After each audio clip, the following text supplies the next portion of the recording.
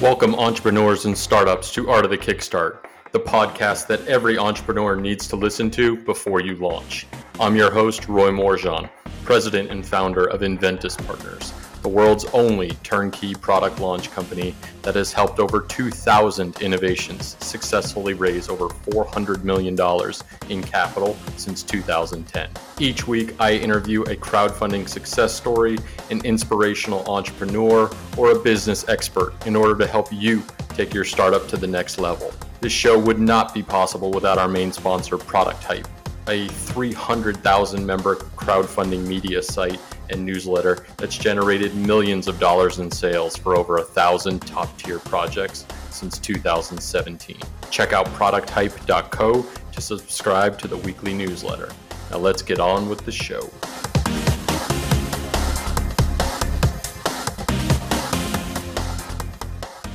Welcome to another edition of Art of the Kickstart. Today I am super excited because I am speaking with the founders of NextScent, Mr. David Amaral and Mr. Dave Blalock. Gentlemen, thank you so much for joining us today on Art of the Kickstart. It's a pleasure to join you, Roy. Thank you. Absolutely. So I'm super excited about this product because this is a truly eco-friendly way to not only monitor, but also purify the air. And I think a lot of us that have been home during this pandemic have noticed that, living home might not always be the nicest thing, and we need to get out and get some fresh air. And the product that you guys have created, it just launched. It's already hit 50% of its funding goal, which is amazing. You guys have a very storied background and are industry vets, that have introduced the idea of scent marketing to global brands, for over a decade. So if you would, give our audience a little bit of background about what led you to this point in creating this product. Well, this is David. I'll start. Actually, I joined Dave Blalock back in 2005 with another startup in Charlotte. It was Scentair. At the time, I think there was 9 of us working on folding tables. And the idea really was to take a concept of diffusing fragrance into a large space and commercializing it to help companies use fragrance to increase their customer experience. Some of us were recruited from another Charlotte area company called Muzak, which does the same thing for music. So for the last 15 years or so, Dave and I have been helping develop fragrances and systems to deploy into commercial spaces like hotels and casinos and retail stores to diffuse fragrance to enhance their customer experience. So I think I'll never forget the moment I walked into a hotel in Vegas, probably close to a decade ago, and was hit by this most amazing aromatic scent. And it actually made me feel like I wanted to go gamble. And I think that was you guys doing that, right? Not only that, Dave Blalock probably did the installation on that property. You remember what hotel that was? I want to say that was at the Aria. Yep, that's what we did, the Aria.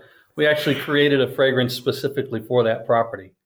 And it was an absolutely amazing experience. I went up to the front desk. I was like, how do I buy this scent? And they sent me to this website, and I looked through it all, and I was like, oh gosh, I forget what it was. It was like this bamboo jasmine blend or something like that they had. And it was absolutely the most beautiful fragrance, just for walking around and smelling it. And it really smelled like forcing me to go and gamble and feel excited and energized. And I think that's obviously the technology that you guys come from in the background. So what's led you now to creating your own product? Well, I think there's a couple things for Dave and I. So, we enjoyed the time at Scentair. Scentair was owned by several venture capital funds that kept getting flipped over every couple of years toward the end. And there were some things that we wanted to do that we couldn't do. And it is, when you're kind of at a company from the startup, you're a little emotionally invested beyond just being financially, and you're not there just for the paycheck. We were excited about what we were doing, but there were some things that we thought we could do better, and we never really had that chance. So after the third buyout, we took our stock options and started looking for some other opportunities. And we got back together a few years ago and said, hey, let's do the things we didn't get to do back then. And they were primarily 3 areas for me anyway. One is I wanted to do it and incorporate air purification. As I mentioned in our Kickstarter video, I really got introduced to poor air quality when I lived in Hong Kong. I moved out there for 3 years to help the company build their Asia Pacific office. And it's really the first time I encountered it and became much more aware of it. and I saw how it impacted my family. So that was one thing. I wanted to incorporate air purification. We also wanted to be much more environmentally friendly. It's one of the things that Dave and I did not like about some of the technologies that we were deploying with ScentAir, was that they weren't landfill friendly. And why we try to do recycling programs, the reality is that people just don't do that. They're going to throw it away. We're kind of in that habit, particularly here in the United States. And the third area was, can we do it safer, both in terms of the technology and more importantly with the fragrance itself? Fragrances are regulated a lot like water is. Tap water is fine to drink. It meets all the industry standards and it's not going to harm you.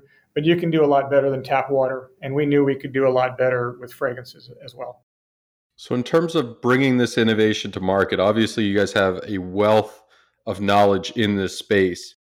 Solving the problems that you guys are solving now, how has that potentially changed or guided you in terms of your North Star and mission that you guys are working towards? Well, it's been really the driving force. In fact, our mission statement, which is right on the wall, right next to our front door in our lobby, really focuses on the fact that we want to do it safer, be environmentally responsible. And we also really wanted to develop a company that we're not only loved by our customers, but we're also inspiring for our staff as well. So we try to teach more of a holistic approach. And as we developed the product, that really was kind of the driving thing. And we even have those conversations today is this as safe as we can make it? I was just having a long conversation earlier today with the fragrance house, which fragrances we can make that are 100% biodegradable. That's a big task because it does eliminate a lot of components that are typically used in certain fragrances. So while the fragrance palette might be a little bit less than we'd like, we're really pushing the envelope there. That really hasn't been done before. So those primary principles really been driving it. It's been a challenge, but it's one that we kind of like overcoming that. We can figure out, hey, we can make this safer or we can make this better. This one will be, biodegradable, or how do we do it, or what plastics do we have to use?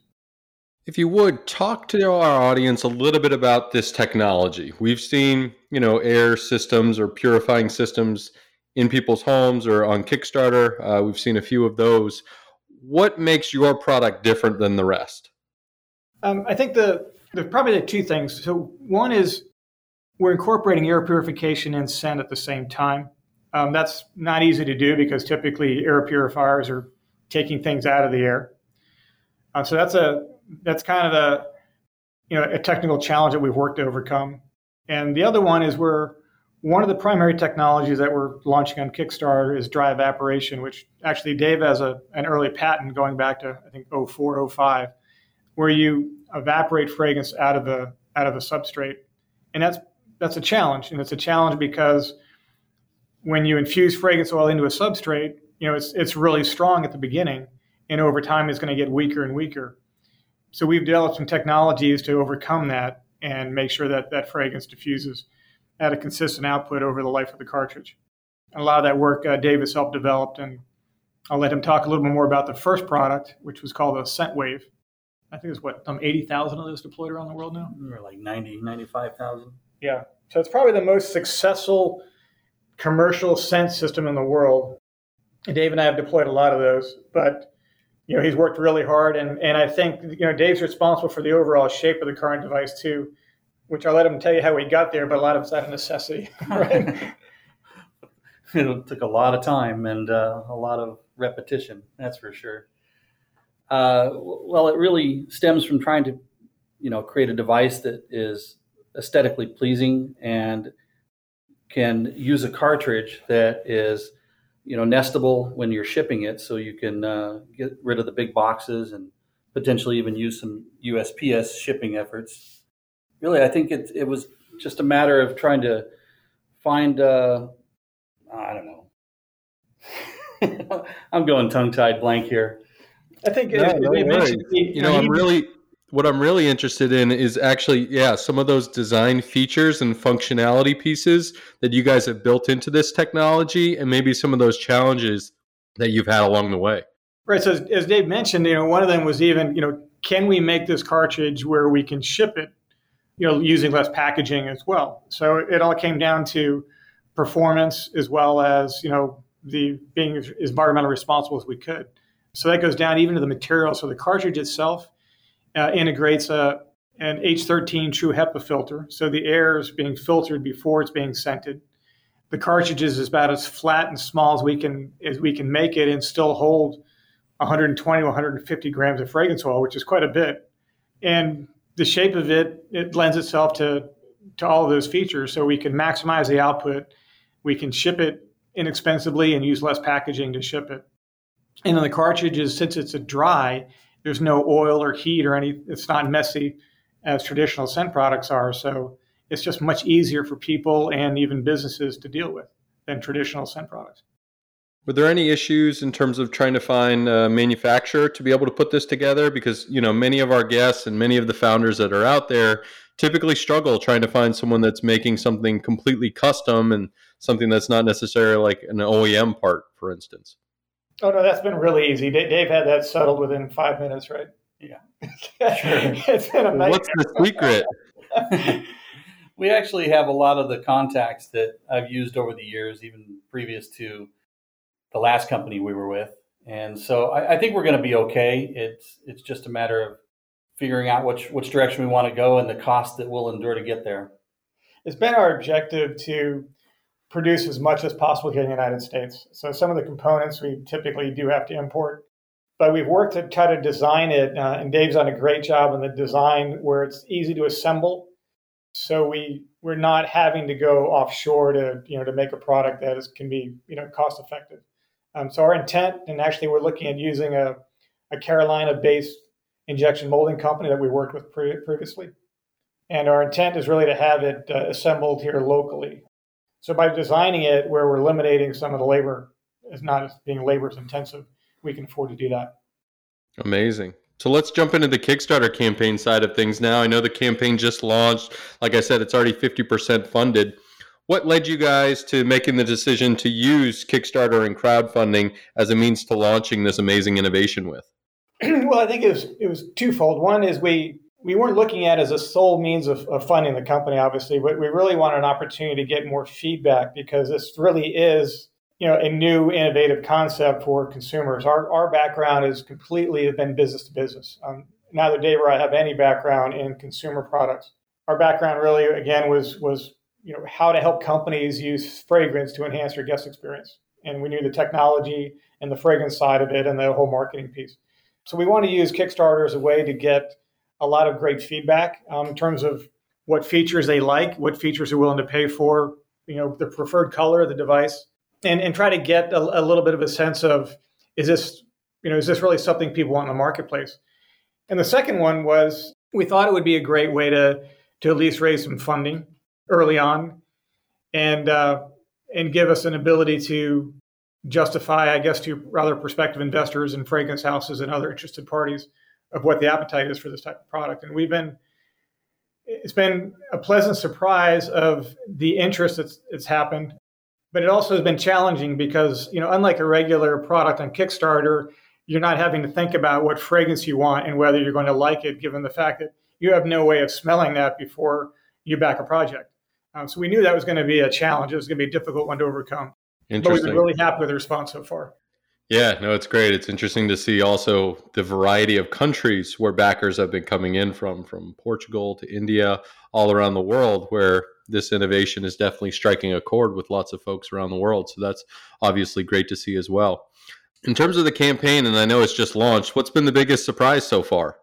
I think if we look at the spread between the base model and the deluxe version, it's skewed almost 2-to-1 toward the deluxe version. So that kind of gives the idea that they like those additional features and that the value proposition is there. We do think that the average Kickstarter backer is probably going to be a little above the general retail consumer, but I wasn't expecting a 2-to-1 spread. I was expecting almost a 50-50, but we are happy to see that it's not as price sensitive as we thought, and the additional features of an air quality sensor and the high output negative ionizer, which is in the deluxe version. People certainly think that additional premium they're paying for is a good value proposition for them. Yeah, and I couldn't agree more. I think it's an amazing innovation, and I think the technology stack that you guys have built this on, both Google and Android as well, it's going to be amazing when you guys finally put this into people's homes. Yeah, we're really excited about that. We've had a couple of beta testers, and the feedback so far has been great. So it's just working through, any startup, particularly when you're dealing with an IoT device. There's a lot of moving components there. You've got the device, the app, your back-end cloud system. So we're working through those, but we seem to be right on pace with our target launch. Amazing. Well, gentlemen, this is going to get us to our launch round. And David, you drew the short straw. So you ready for all these rapid fire questions? I hope so. Let's do this. So what inspired you to be an entrepreneur?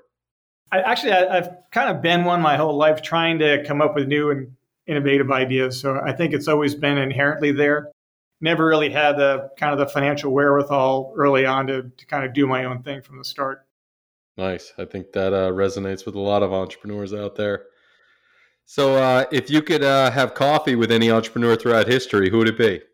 Well, I think there's two. I'd probably have to go with Edison first and then Elon Musk second. So if Edison wasn't available or booked, it'd have to be with Musk.